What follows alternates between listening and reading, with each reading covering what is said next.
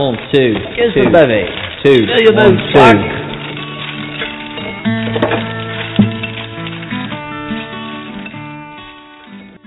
Seagulls float between the buildings, borne on the back of the wind.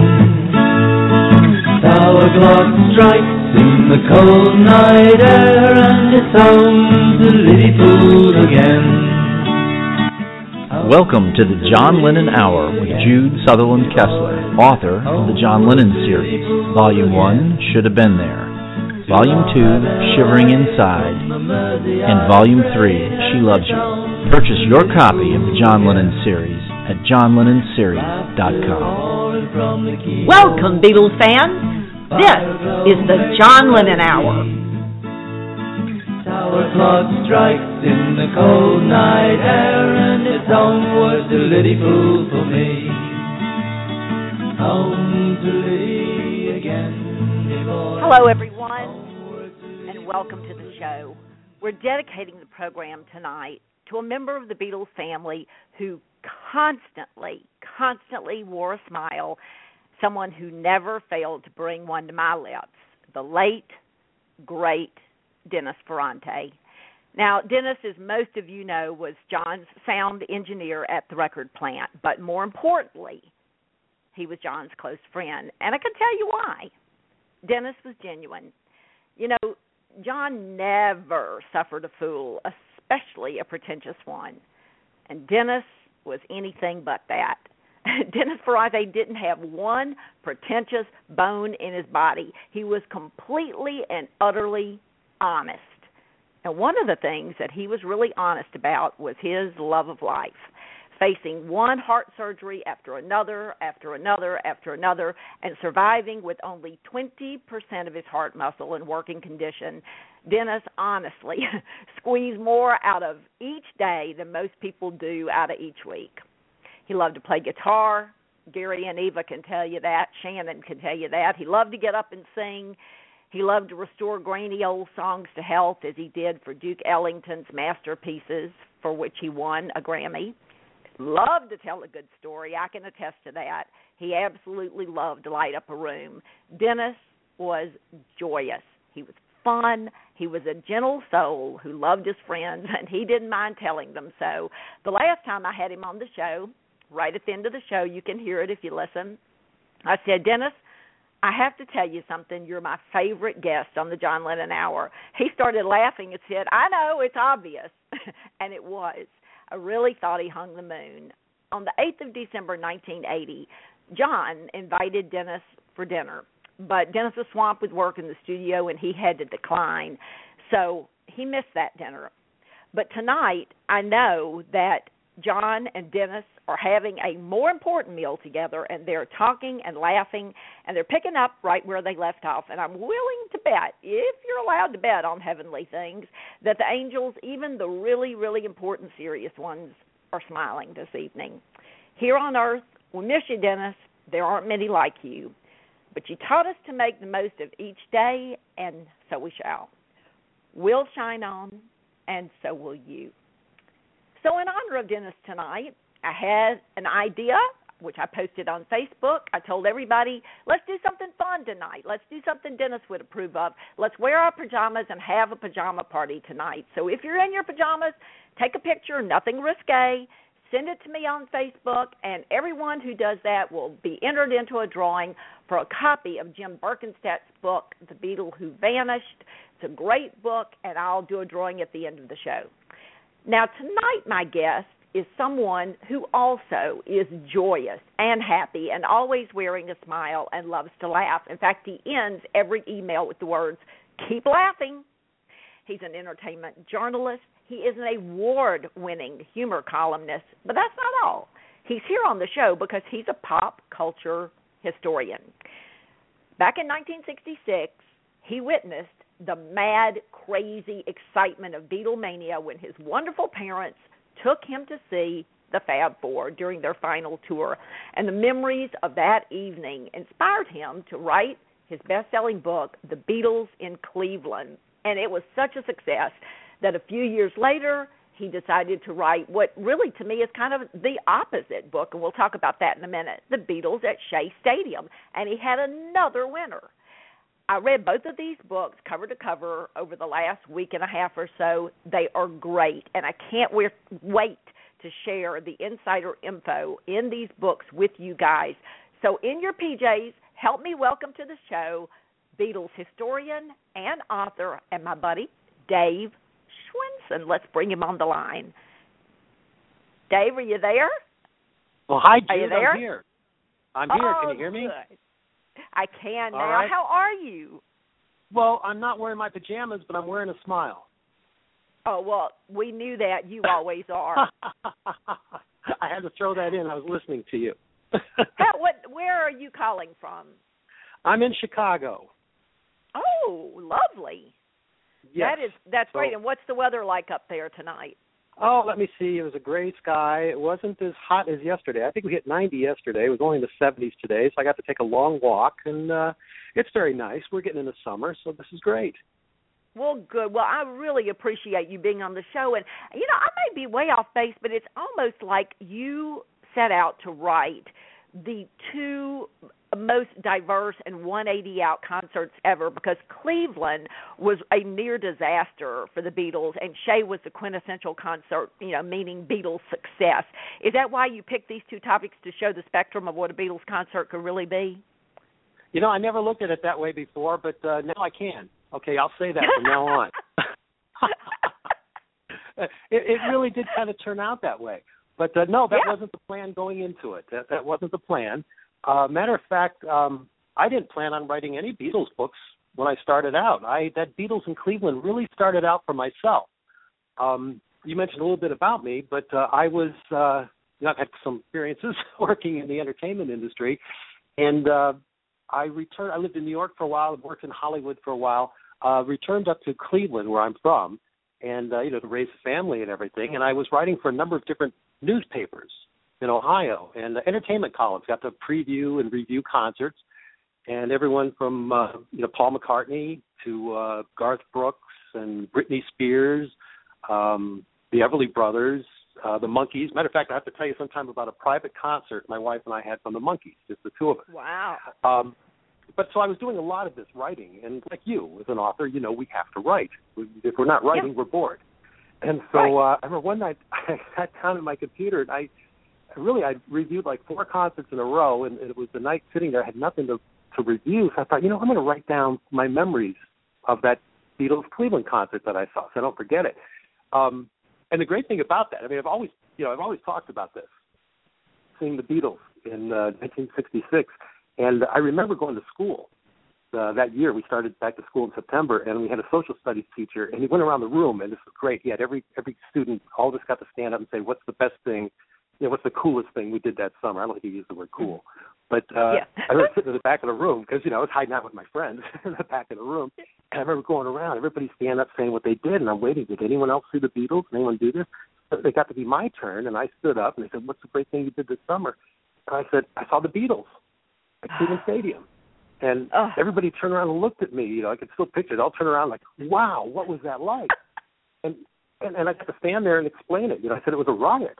I mean, the kids rushed on the field. The Beatles had to be pulled off the stage, and it was just pandemonium. It was like a hard day's night. And it's something I've been able to talk about, my whole life. I remember going to college with my frat brothers, we're in the house, and everybody's, you get those conversations, hey, what's the best concert you've ever seen? And a lot of these guys at that time had Jimi Hendrix and the Doors and, great acts. I'm not knocking them all, but I trumped them all. I did better. I saw the Beatles. And they were like, whoa, the Beatles. Because we were really too young to probably have seen them. My parents had to take me. And they were like, what was that like? So I told the whole story. And even I remembered when I was working in New York City in 1989 when the Rolling Stones toured, Steel Wheels tour, they were playing Shea Stadium. And all the comics I was working with, everybody was going. And, of course, we got this conversation, hey, what's the best concert you've ever seen? Is it the Rolling Stones this year or what? And I said, well, I saw the Beatles, and it was the same reaction. Whoa, what was that like? So, so here I am back in Ohio many years later writing these entertainment columns.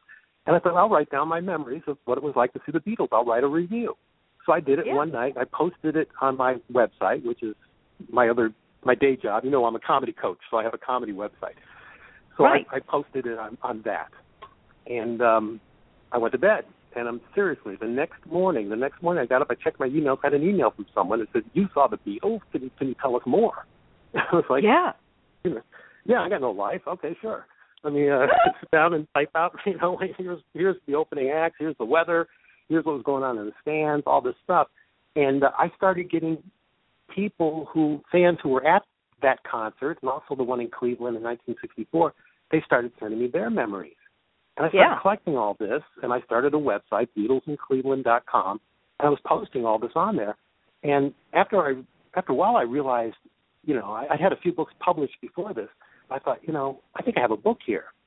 So really, and I hope the story's not getting too long. I tend to talk a lot, dude. I like it.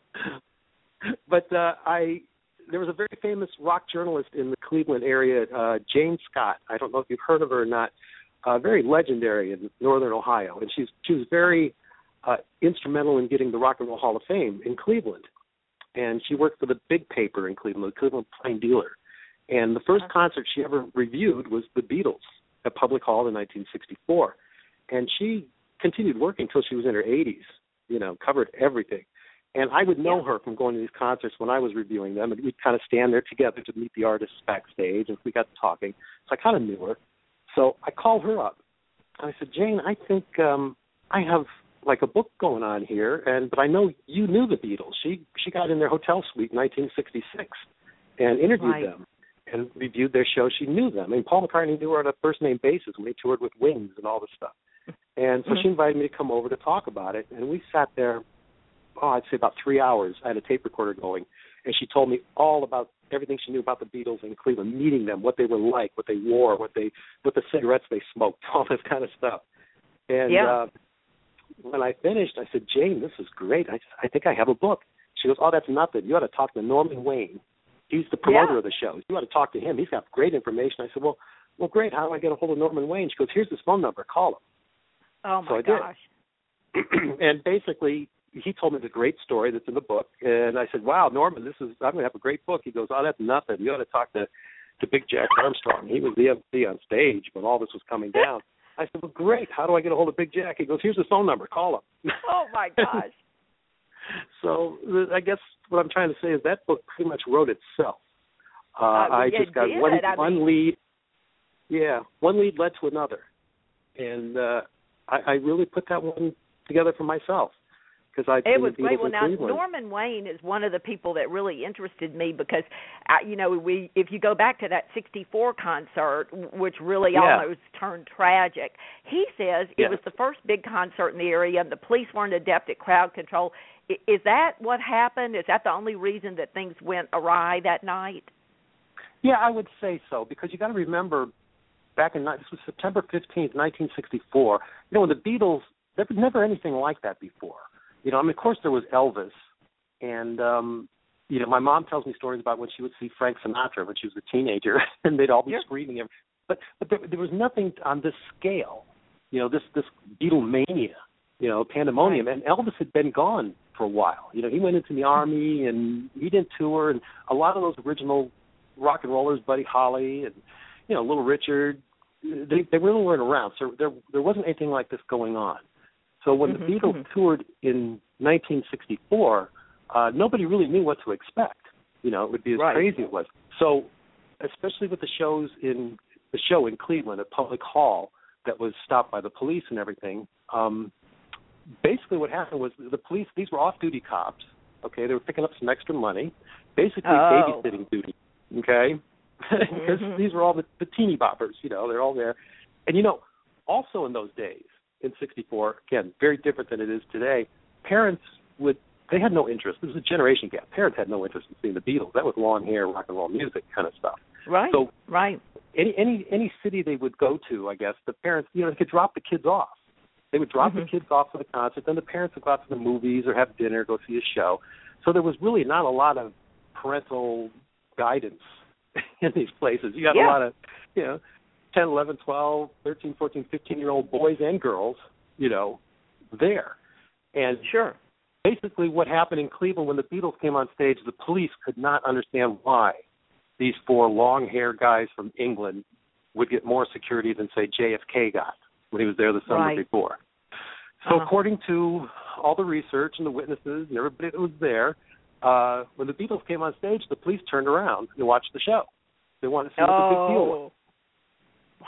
And behind them, they didn't see all these kids climbing over the chairs, running down the aisles.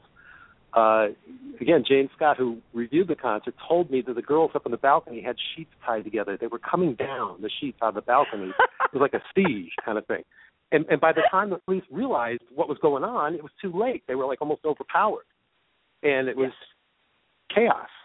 And they kind of jumped the gun a little bit, but they stopped the show. The police chief and the fire chief, Carl C. Baer, ran up on stage and pushed John and George off their microphone while they were playing All My Lovin', pushed them away from the mic and stopped the show. Yeah. Yeah. Well, one of the stories you tell about that, and because I want you to fit this into what you're getting ready to tell, is this competition that's going on between WHK and WKY because they figure into that story. And guys who are listening out there, I know you want to call in and I know you want to ask questions of Dave. So the phone number is 646-668-2641. And as soon as he tells his story, we're going to let you jump in and ask him your questions. But you got to hear this story because it is so funny. So fire away, Dave. Tell them the story. Yeah, this was a great story. And again, I've learned, this is stuff you learn from interviewing the people that were there that actually did this. But Norman Wayne, who's, again, very well-known in Cleveland, he was a DJ back in the 50s, Big Chief Norman, and they had 2 AM stations in Cleveland. KYW was the big one. They were number 1. They were the powerhouse. And a smaller one was WHK. And at this time, in 1964, Norman Wayne, he had 2 partners, Bob Weiss and Joe Zingale, if I pronounced that correctly. They were the advertising guys. They were the ones that go out to get the sponsors for the station. And it was tough for them because they weren't number 1. So they got this idea that if they could bring the Beatles into Cleveland, that would create a buzz, meaning they could sell more advertising, get more advertisers, make more money. So they had to get the Beatles in Cleveland. So they, they approached the Beatles booking agency, GAC in New York, about bringing in the Beatles, and they said, no, we don't want to work with you guys. You're too small. We want KYW. They're the big one. And then they also went to Public Hall in Cleveland and said we'd like to bring the Beatles, and they said, no, not you guys. You're not the number 1 station. We want KYW. So they got this brilliant idea. One of them flew to New York. The other 2 stayed in Cleveland, and they started sending fake telegrams to each other, saying they would send a telegram from New York to Cleveland saying, we got the Beatles. We've signed the Beatles for September 15th. And then the guys in Cleveland would send a telegram to New York saying, we have Public Hall. We rented it for September 15th, And so they would show these fake telegrams to the Beatles people. Say, we got the hall, we got the, So anyway, they wound up getting the concert. So that KYW was not too happy about this. They got scooped. Yeah. So it was a big promotion for WHK. And if you look at the pictures from the 1964 concert in Cleveland, on the back of the big curtain behind the Beatles, WHK presents the Beatles. Yeah. So they stole the concert from KYW. So what happened was when everything went out of control at Public Hall, the 2 DJs who had the number 1 show in Cleveland at that time, Specs Howard and Harry Martin, they were the number 1 morning show. They had to buy tickets to get in. They didn't. They were at the wrong station. So I talked to Harry Martin, his whole interviews in the book. They had to buy tickets to get in. Well, by the time they showed up and got into the hall, that's when everything was breaking loose. Everything was wild. The police were already on stage stopping the show. So they pushed their way up to the stage, and they called out to the police chief who knew them. They were the number 1 guys. Said, we're Martin and Howard. We can calm this crowd down. If we can get the kids to calm down, will you let the show go on? Will you let the show go on? These cops had they couldn't control the kids. They were like, yeah, finally, okay, yes, we'll do that. We'll let you guys give it a shot. If you can calm down the kids, we'll let the show continue. So they said, fine, but one stipulation. If we do this for you, you cannot let the WHK DJs back on stage. So they made the deal. It's hilarious. Yes. Oh, my gosh. So Martin and Howard from the rival station went up on stage. They told the kids the show is going to be canceled unless you get back to your seats by the count of 3. And they yelled out 1, and you can hear the kids running, all the feet. 2, kids are running. 3, it was like musical chairs. Everybody hit a chair, they told me. And then they went on to promote their show on the rival station. Listen to us, Martin and Howard in the morning. We're going to play 4 Beatles songs in a row. And you never saw another DJ from WHK on the stage that night. They wore red jerseys or whatever they had on, jackets. You never saw another one that night afterwards. And, and Harry Martin also told me in the interview, years later, he was working in San Diego, and Paul McCartney was out there, there was an interview. And somebody asked him about the Cleveland show. And he remembered it and said he knew they were leaving. He said they were walking out the back door. They'd been told the show had been canceled when someone stopped them and said, no, you're back on. And he said he had no idea what happened. And so Harry Martin said, if Sir Paul ever reads my book, he'll know what happened. They saved the show for him. So, yeah, that's a great hilarious. Story. That is just, I mean, I'm sitting in bed at like 3 a.m. reading this and laughing and almost waking my husband up because I am rolling. And the way you tell it is so great. And that's one of my favorite stories. So, all right, listeners, 646-668-2641. Call in with your questions. We'll be glad to answer them. And while we're waiting for someone to call, tell us about this Mayor Ralph. Is it Locher? Is that how you say it? Locher. He bans all rock and roll concerts. What was up with that? Yeah, Mayor Ralph Locher. Ralph Locher was the mayor of Cleveland at the time. And, as a result of what happened the Beatles concert in September 1964, he banned all rock and roll shows from the city of Cleveland, which is pretty funny now when you think back at it because they got the Rock and Roll Hall of Fame. But really? all shows were banned, and his reason was, as he told Jane Scott, the journalist, little girls should not behave that way in public. Oh, boy. So they banned all rock and roll shows. And the one they did after that, there was one they had to do about a month or two later because the contract was already signed, everything was done. They were bringing in the Rolling Stones to the same venue, Public Hall. And I talked to people who were at that show, and, with the screaming headlines, the Beatles riot in Public Hall, how horrible it was. Well, there was no way parents were going to drop their little kids off when you got Mick Jagger and Brian Jones and Keith Richards. They were. So the ones who were at that show, they said it was only maybe a third filled, maybe a quarter filled. There was a ton of empty seats because nobody would go see the Rolling Stones then after what happened with the Beatles. Wow. And that was the end of all the rock and roll shows in Cleveland until 1966 when they brought the Beatles back. That's just crazy. Now, do you remember, how did you and your friends react to that? You know what? Honestly, I don't think I was really aware of it. I was too young. I was about, maybe 10, 11 years old at the time. I don't remember. But, going to see an act like that in person, you saw them on television. I couldn't believe you could actually go see them in person, that kind of thing. Right. Right. But, yeah, it didn't really affect me because I was too young. My parents wouldn't have let me go that time anyway. So for us seeing the Beatles, it was watching A Hard Day's Night. It was watching Help and listening to the albums. Or watching Shindig or the Ed Sullivan Show. That's where you saw the Beatles. So it was kind of a revelation to me later on that those shows had been banned. I didn't know that they weren't allowed to come back in '65. Yeah. Well, we do have someone waiting to talk to you on the line. So if you don't mind, we'll go right to the phones. Here we go. I was just going to say, I hope it's not anyone I owe money. We'll see. Hello, caller in the 618 area code. Welcome to the John Lennon Hour. Well, hi, Jude. This is Sarah Schmidt calling. Hi, Sarah. I know you. And hi, Dave. It's nice to talk to you. Good talking to you. Great to have you here. Looks like you've been having a wonderful tour, Sarah. Yeah, I was at the Rock and Roll Hall of Fame. I was in Cleveland at 3 o'clock this morning leaving.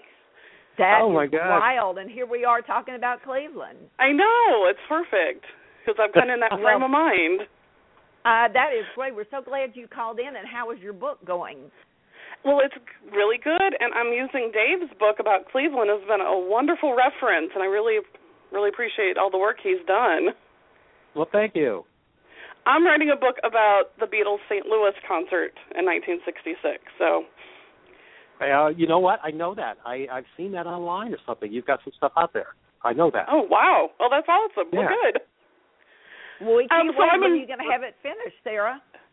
I'm still looking at this time next year. Good deal. In time for the 50th anniversary. All right. We have you a spot saved on the radio show whenever you're ready. Yeah, I work on it all the time. Okay, so girl. Well, fire away with your question. You know all about these concerts. I know you have a great question for Dave. Well, I'm reading in my 1966 concert information. Do you think part of why the Beatles decided to quit touring had to do with all the rushing of the stage that happened in Cleveland in '66? Yes. I think that's in, I wish I could remember which book that's in now, Shea Stadium or the Beatles' Shea Stadium. But yeah, in talking to everyone who was with them, working with them, of course the big thing that everyone says, well, the Beatles stopped touring because they couldn't play the music they were playing at that time. They couldn't reproduce that sound on stage, like Yellow Submarine and Tomorrow Never Knows, and they were getting Sgt. Pepper. Yeah, that's partially true. It is. But the main reason I found out was they were scared. They were very much scared. I keep talking about the difference between the concerts when the Beatles toured and the way things are now. If you go see a performer today, you go see Justin Timberlake or One Direction or whoever's out there, you see these big strong-armed security guards all in front of the stage, and they got barricades all over and everything. It wasn't that way with the Beatles. So the fans could get to them. Excuse me. They didn't know, and especially the death threats they had in '66 with John Lennon's comments about Christianity and religion. I have a videotape I show. Maybe you've seen it, or when I do the Beatles festivals, Abbey Road on the River and stuff. That when they run off stage in Cleveland in 1966, those fans are right in their face. And I do have a video that I slow down. I show it frame by frame, and it looks like Paul McCartney is getting punched in the face. I mean, his head snaps back, and like, wow, what happened there? They didn't have that protection. And, even in, I think it was Memphis, when someone set off a firecracker on stage, and they all looked at John to see if he'd gotten shot, and from talking to the people with them, the main thing was their safety. They couldn't protect them. So that was a big deal, fear. Yeah. Well, that's kind of the things I've been reading as well, and I just kind of wanted to see your point of view, too, so I'm glad it's about the same as what I've read. Being a witness, like I said, I was at that 1966 concert in Cleveland when the fans rushed up on the stage. I mean, they were up there. A girl jumped up on Ringo's drum platform and took the drumstick right out of his hand.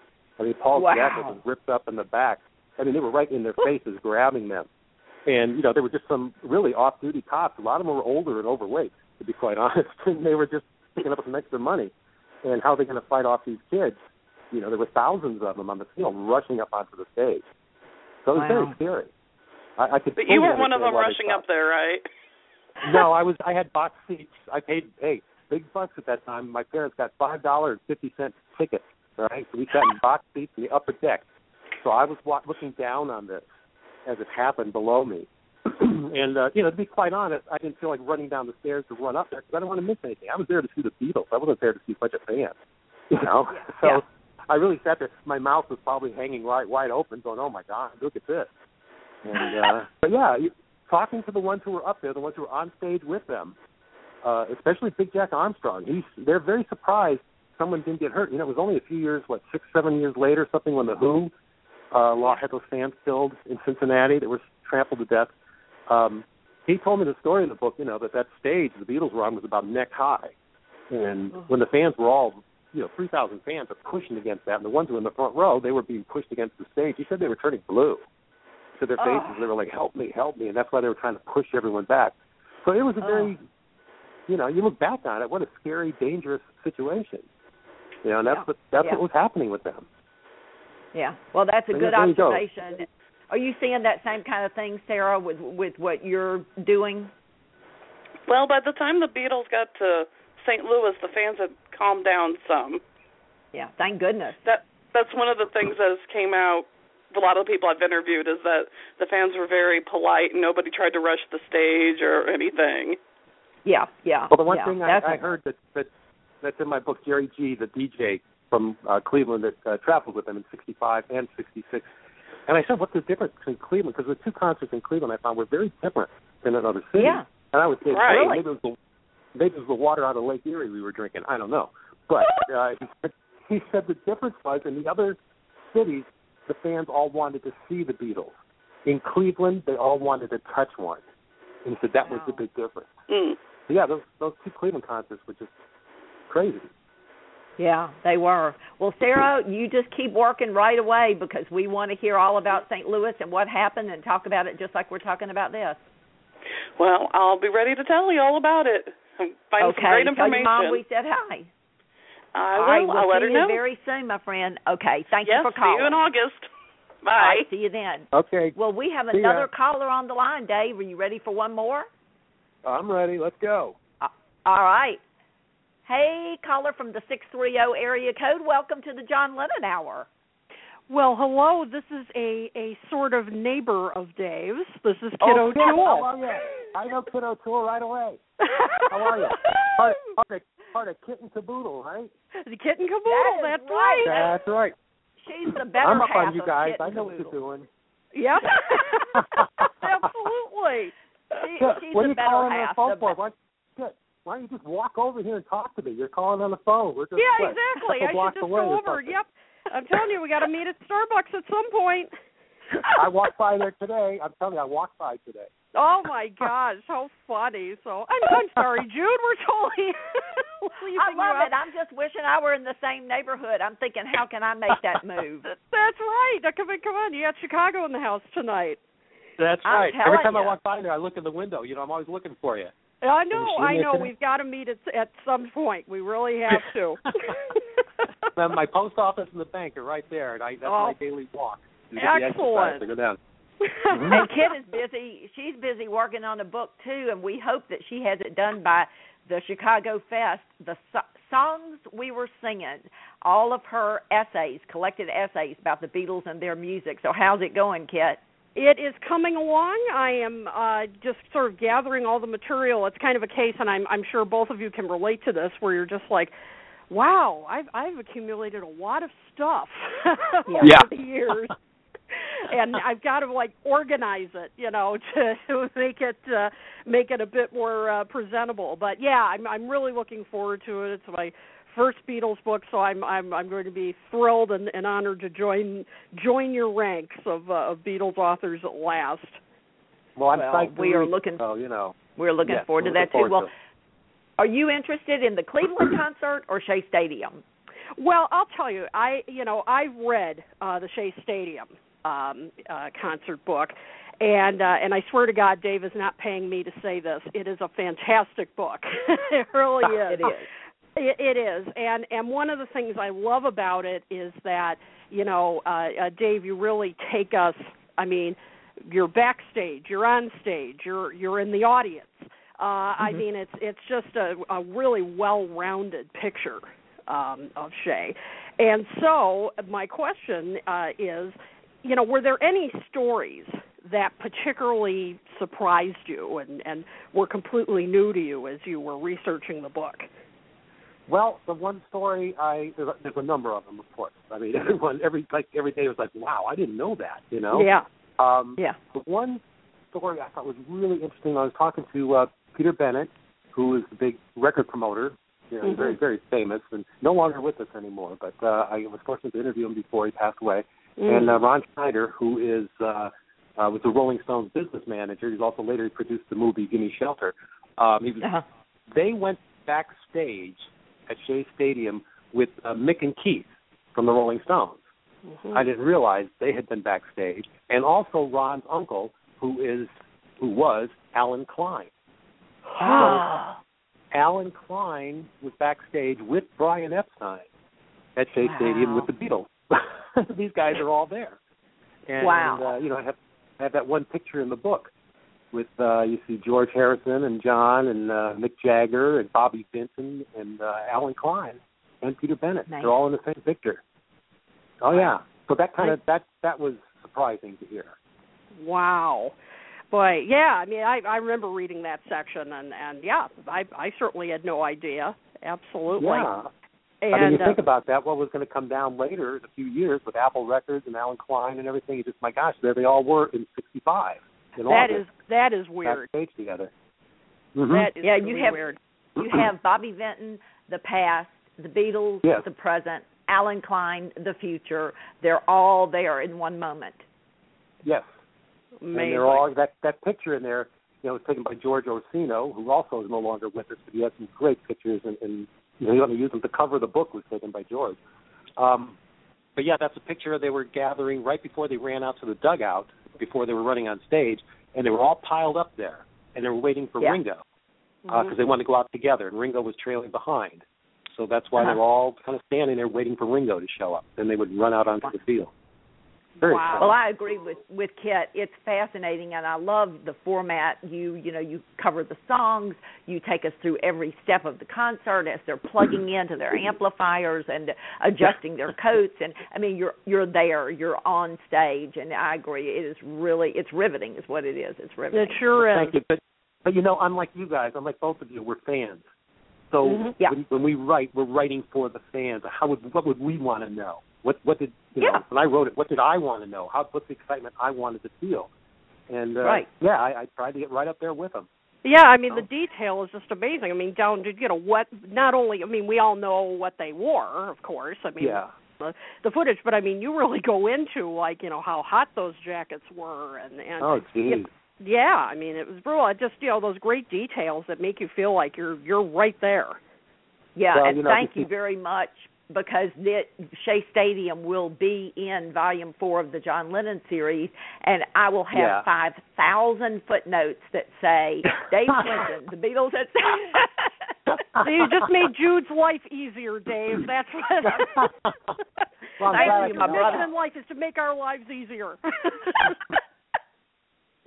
Well, next week, Kit, we will we'll have our Kit and Caboodle regular show, and then we're going to have the Kit and Caboodle after party and let people call in and give their opinions, disagree and agree with us, and we're going to be talking about why did the Beatles fail the Decca audition. I can't wait.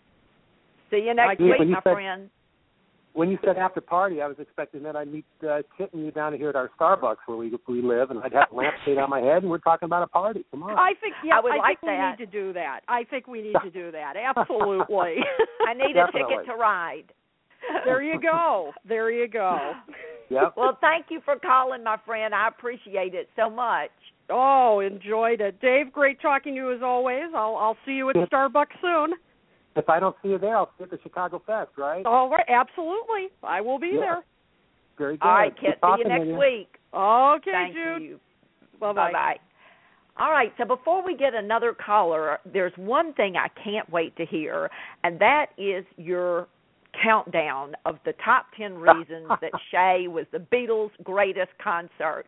So we're going to go from number 10 all the way up to number 1. Go. Oh, my gosh. That's like giving me homework here. Okay, what's going on? This will be in honor of David Letterman, by the way, because I always loved his top 10 lists, and we all missed the David Letterman show. I actually gave this some thought. Okay, so here we go. The top 10 list of why Shea Stadium, right? Shea Stadium was the greatest concert of their career. Number 10, they were not just pop stars anymore; they were movie stars.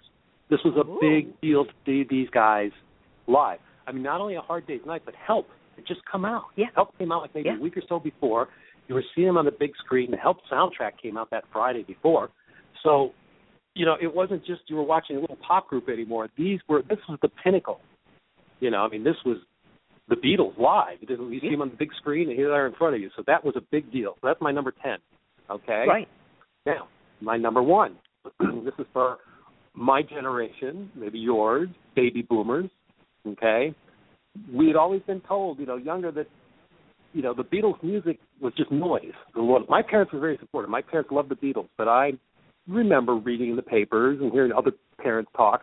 They wouldn't let their kids get Beatles albums, and they wouldn't let them go to concerts because it was just rock and roll. It was noise. Their music was so much better. Frank Sinatra, Elvis, and I'm a big Elvis fan. I'm a big Sinatra fan. But this was our music, and now here's Shea Stadium was so big. Elvis and Sinatra hadn't done that, So here you are, boom. It put us on the map. Okay? We really were bigger now. The Beatles really were bigger. There was the proof. Yeah. Okay. Number 8, Shea Stadium changed everything as far as rock and roll and pop music goes. As Ken Mansfield says in my book, and Ken was the head of U.S. Apple Records. And by the Beatles to run U.S. But at the time, in '65, he worked for Capitol Records, which is the Beatles label. But he said in the book, it proved that rock and roll, pop music, could be done in stadiums. Yeah. Okay? Yep. That was big. Shea Stadium was the birth of stadium rock. Now, I could talk more about that because Elvis did it some, but this was the one that really put it on the map. Okay? Yeah. As a matter of fact, I'll make that number 7. Number 7. It was the first stadium rock concert of that size. Okay, nothing had been that big in rock and roll before. Okay, now Elvis, again, I'm a huge Elvis fan. I was lucky I saw Elvis in concert too before he got fat. Wow. And but Elvis had done, I don't know, I think it was 5 or 6 stadium concerts. It's in the book, before he went into the Army. But the biggest one of those was at the Cotton Bowl in Texas, and he had 26,000 people there. Okay, that's a big deal. But the Beatles had to more than double that to fill Shea Stadium, and they did. 55,600 people. So that's number 7. Nothing in that size. That was it. That trumped everybody. Let me see. My number 6. This demonstrated the power and the popularity of the Beatles for everyone, no doubt for anyone.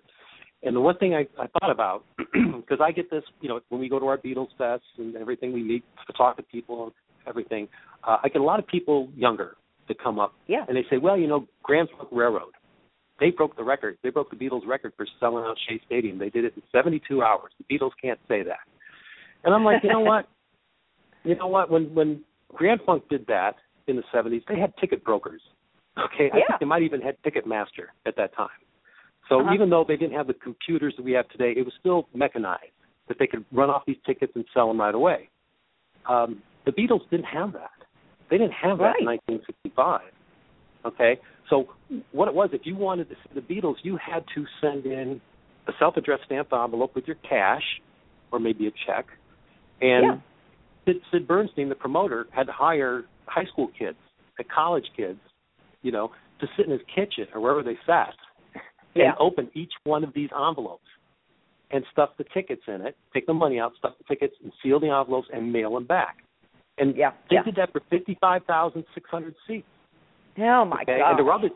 And there were more ticket requests. They could have sold more than that, but they didn't. So they still had to open those envelopes and return all that money. So, it took a few weeks to do that. But if they'd had the power to do that like they do today, or when Grand Funk did it, the Beatles would have sold out in hours. Well, of course. Yeah. So don't give me that Grand Funk Railroad nonsense. I don't believe it. Don't give me your Grand Funk. Don't give me that Grand Funk. No, that doesn't work for me. Number 5, Shea Stadium sold out by word of mouth. There was no advertising. Brian Epstein would not allow any advertising until Sid paid a deposit of $50,000, and Sid didn't have the money. Wow. So they set up this concert in the late fall of 1964, and so Sid was like, well, okay, I'm not allowed to advertise, but can I talk about it? And Brian said, well, I can't stop you from talking about it. So Sid went down to, I think, like Washington Square Park or some in Manhattan, and the kids knew who he was. He brought the Beatles to Carnegie Hall. And they're like, Mr. Bernstein, what's going on next? He goes, well, the Beatles at Shea Stadium, August 15th. How do we get tickets? And he set up the P.O. box. He said, here's the address. Send your money to this P.O. box. And he went down there a few weeks later, and there were just 10 big, huge sacks of mail that he had to drag back to his office. And, eventually, when he met Brian to finalize the deal in January of 65, Brian expected a $50,000 deposit, and Sid gave him $100,000. He paid in full. And the concert was sold out. Yeah. So it was all word of mouth. So even, I hate to say this to some of the Beatles collectors, because they've come up to me and they show me posters from, the Beatles concert in 1965. Those were made up after the show. Yeah. Even the newspaper articles, because Sid was trying to sell other concerts. He had the Dave Clark 5, the Kinks, the Animals. They were all coming in, but he got to use the name Beatles. So that would get people's attention to the article. So he was selling tickets to the other shows, so the Beatles were sold out. So that was just sold out by word of mouth. Yeah. Number 4. That's crazy, really, when you think about it. That's unbelievable. Oh, it really is. I mean, no advertising. No, there wasn't any. Wow. And just the kids, word was circulating through the kids, and sold out, Shea Stadium. So, number 4, the television special. Okay, that was a big deal. At that time, no rock concerts. There were no television specials for rock and roll concerts. I mean, Murray the K would have a number of different groups come on New York television, Clay Cole. Or you want to see a big rock and roll act, you watch the Ed Sullivan Show, or you watch Shindig or Hullabaloo. Nobody act. Elvis didn't have a TV special. I mean, Frank Sinatra did stuff, would bring out Elvis, but this was just a Beatles concert with a TV special. Unheard of. And the cool thing about this concert, I talk about this in the book, it was shot like a major motion picture. It was filmed like a major motion picture. They had 35 millimeter cameras on the field. That's how they, that's how they filmed Cleopatra, Ben-Hur. Really. In contrast, Monterey Pop Festival and the Woodstock movie were only done on 16 millimeter. The Beatles, I mean, that's high def, that's big time quality. So the TV special. So I have that for number 4. Number 3. Oh, this is great. I love this. Is like my favorite part. Even the Beatles had never experienced this. They hadn't. You think about the Beatles. They conquered the world. They toured the world. They played all these things. They had never experienced this in their careers. They were only playing 12,000, 14,000 seat arenas before this. Now, in '64, they went to Australia, and there were 300,000 people watching them wave from their balcony, and Jimmy Nichols was with them, with Ringo. They're waving from the balcony, and there were 300,000 people, but, the concerts weren't that size. So if you watch the film of the Beatles coming running out of that dugout, look at their faces, And then I talked to the ones who were backstage with them. They said how nervous they were. Well, they've never done this. Yeah. I have a story in there of George peeking out of the door behind the dugout and running back inside. And, when they come out, when they walk on that field, whoa. So that's, so big. But even the Beatles, it was really the pinnacle of their touring career because it was so fresh and brand new to them. And you can see the excitement in their faces and them on stage. Whereas later in '66, you don't see that same feeling. Yeah. They were just kind of going through the faces.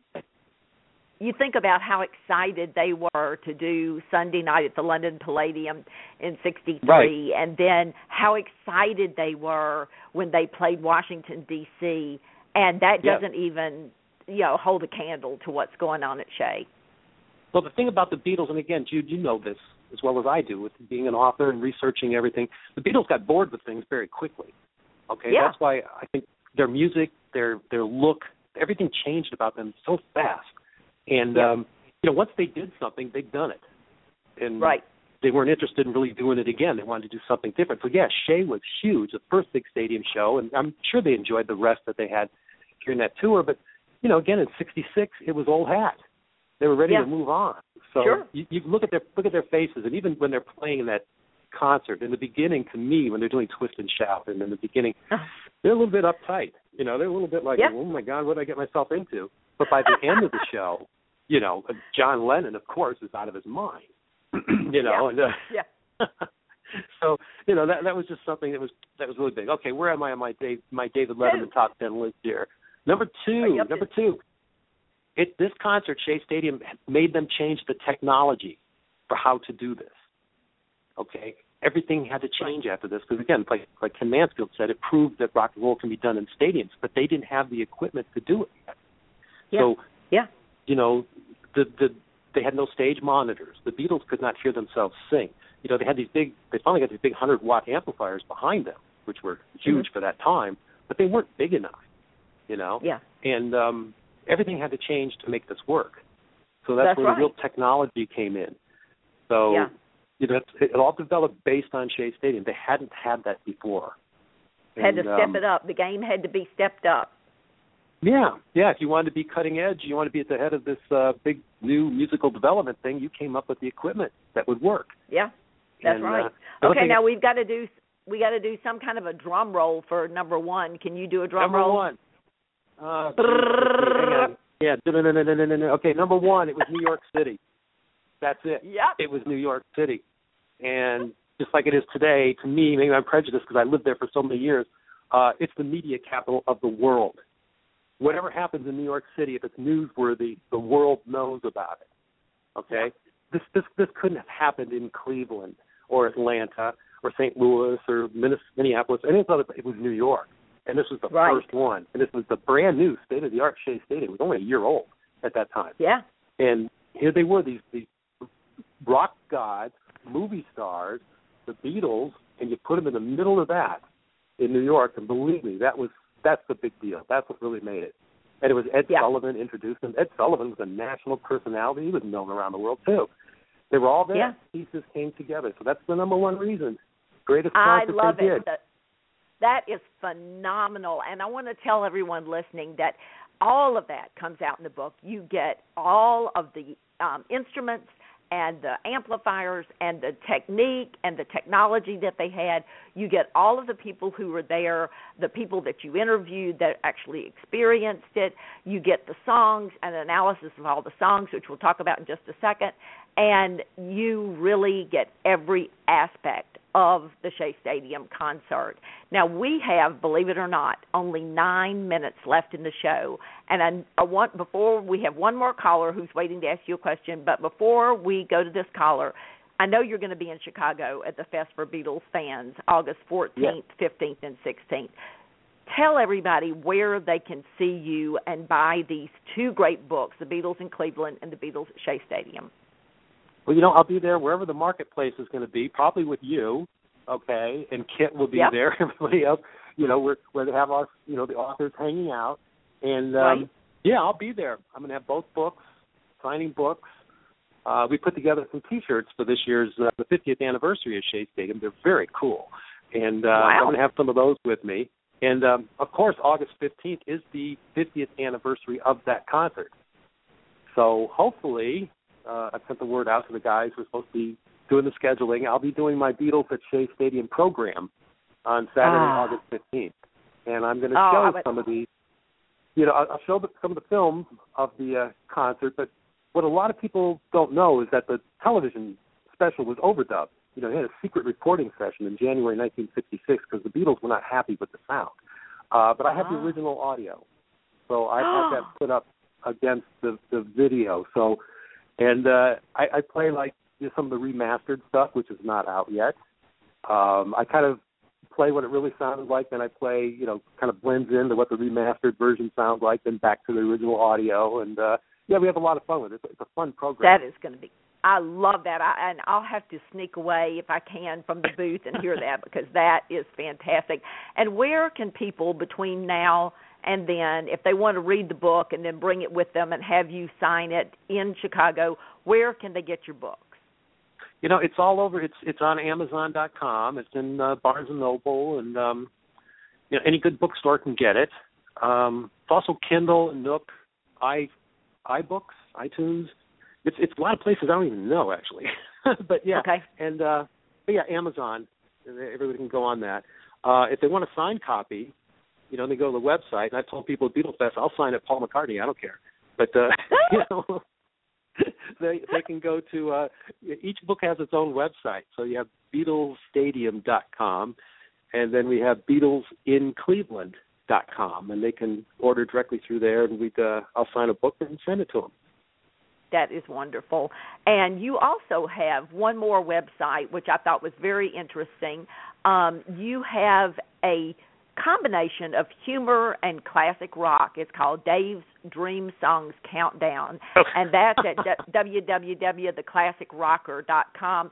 And on Twitter, you are Classic Rocker 66. Am I right? Yeah, that's right. I put 66 because that's when I saw the Beatles. So Classic Rocker 66. Classic Rocker 66. Well, we only have 6 minutes, but this caller has been so nice to wait. Shall I bring he or she on the line? Let's go for it. Let's do it. Hey, caller in the 781 area code. Yes, hi, Jude. It's Ed. How you doing? Hey, Ed. How are you? Thank you so much. I'm sorry we made you wait. You've been on the hold for almost 9 minutes, but I know you have a great question for Dave. That's okay. First of all, I'd like to say that that was a great little a tribute that you made for Dennis Ferrante. Oh, thank you. At the beginning of the show. But that was very nice. Thank you. I did have a question about the equipment that was being used at that time, but I think Dave covered that question. But I have something else I don't think is covered in this book. I can't remember. What the kind of ritual that the Beatles had before a concert? Did they have any kind of ritual, like what kind of drinks they wanted or food that they wanted at that time, or was that too early in the? No, I didn't. I know what you're talking. No, it's like Van Halen only having no black M&Ms in their dishes or something, and that kind of. No, the Beatles were, from everyone I talked with, the bookers, the ones who were with them, they were very easygoing. They were nice guys. No star treatment at all. They didn't expect it. Wow. It was almost like they didn't understand what was a big deal. I was also told their sense of humor was they could have been a comedy team. But no rituals backstage. At Shea Stadium, what I found was particularly interesting because you watch Shea Stadium film, the special. They show them backstage, getting ready and all this stuff. And everyone who was there said the Beatles were very aware of when the cameras were on them. So they were doing their bits like from A Hard Day's Night or Help, their little characters where they had. But when the cameras were not on them, they were chain smoking and just nervous as can be. And, of course, before they went on stage, I think there was quite often this backstage. John and Paul argued about what they were going to wear. John Lennon did not want to wear the Shea jacket. It was too military for him. And he didn't like it. And Paul pretty much yelled him into it or talked him into it. And as a protest, John did not button up his jacket. You'll notice that, whereas the other three did. But, it was originally called a military tunic, but now it's known as the Shea jacket. But, John didn't want to wear that. They were supposed to wear black suits. Very interesting. That is interesting. So no herbs, or I remember when the Backstreet Boys had a concert on the Donald Trump show, and they wanted wheat germ and all this other stuff backstage. The Beatles weren't particular about that, like the BSB. No, when you said herbs, I thought, were they smoking something? But I looked into that too, and they did not. Because you hear of all the groups that ask for specific things to be there, or they pretty much want the moment. They don't have. There was nothing like that. They were very cooperative. They were really nice guys. Nobody ever said a bad word about them before either the Shea Stadium concert or the Cleveland concert. There was nothing but praise. I was waiting for some dirt, and it wasn't there. They were nice guys, very easygoing, very relaxed. John Lennon was the man in charge. He called the shots, except for it came to wearing the military tunic. Paul won that one. But they just visited with friends backstage. Mick and Keith, Nedra from the Ronettes was back there with them. I got her story. They were just hanging out, visiting with friends, waiting to go on. Wow. Nervous. That is great. And while Ed's still on the line, tell us some of the people that you talked to who contributed to this book. Oh, my gosh. Well, there were so many, and everybody had their own story. I mentioned Peter Bennett before. What a great thing was to talk with him, because he was such a big part of them. He was a big promoter. Cousin Brucey. I'm still listening to Cousin Brucey on the Sirius radio here. But he is such a big part of the Beatles in America. He was with them when I got off the plane in February 1964. And he was the MC of the Shea Stadium concert. And the one thing I want to say, the story that Cousin Brucey tells when he's walking up the steps with Ed Sullivan to introduce Ed Sullivan, and Ed Sullivan is going to introduce the Beatles. The story he tells to me is just hilarious. I get chills when I still read that one, so I'm going to leave you with that. I mentioned Ron Schneider. I'm looking backstage. at Sean Weiss and Judith Kristen is in here, and Scott Ross, Russ Leese, who is a good friend of ours from the Fest. You, Steve Marinucci, you really did your homework on this. I really went into it, and it was a joy just talking to everyone. And they all had such fascinating stories and just things about being there. And I also want to mention Nedra from the Ronettes, because I'm a huge Ronettes fan. But she's the one that emphasized the point how young they all were. When you think back, and we look at the Beatles now, they've been around for 50 years, whatever. They were college-age kids, pretty much, when they did this. Barely out of their teens, not even, getting towards their mid-20s. And here they were doing this stuff. That's the one thing I couldn't get over, how young everybody was when this was going on. Yeah, the excitement of the book is palpable, and I wanted to read to everyone a passage on page 118 through 120 of Twist and Shout, and I did not get to do that, but I'm telling you, the writing is superb. You feel as if you're there. I highly recommend both the Beatles at Shea Stadium and the Beatles in Cleveland. Come by and meet Dave at the Chicago Fest for Beatles fans. Buy your book ahead of time, read it, get him to sign it for you, or buy one there, and you will enjoy these books immensely. Ed, thank you for calling in tonight. And no problem. Dave, a zillion thanks to you for being on the show. I enjoyed it so much. Jude, thank you so much. I'm a big fan of your books, too. I don't know how you can write that dialogue and be so consistent with it. I'm like, oh, my gosh. It's just so good. And thank you. Thank you for allowing me on your show. I had a good time. It's been great fun. There's so much we didn't get to cover, so we'll have to get back into part 2. Thank you, guys. We'll do it again. And ta-ra, and Have a good shine night. on. Good night.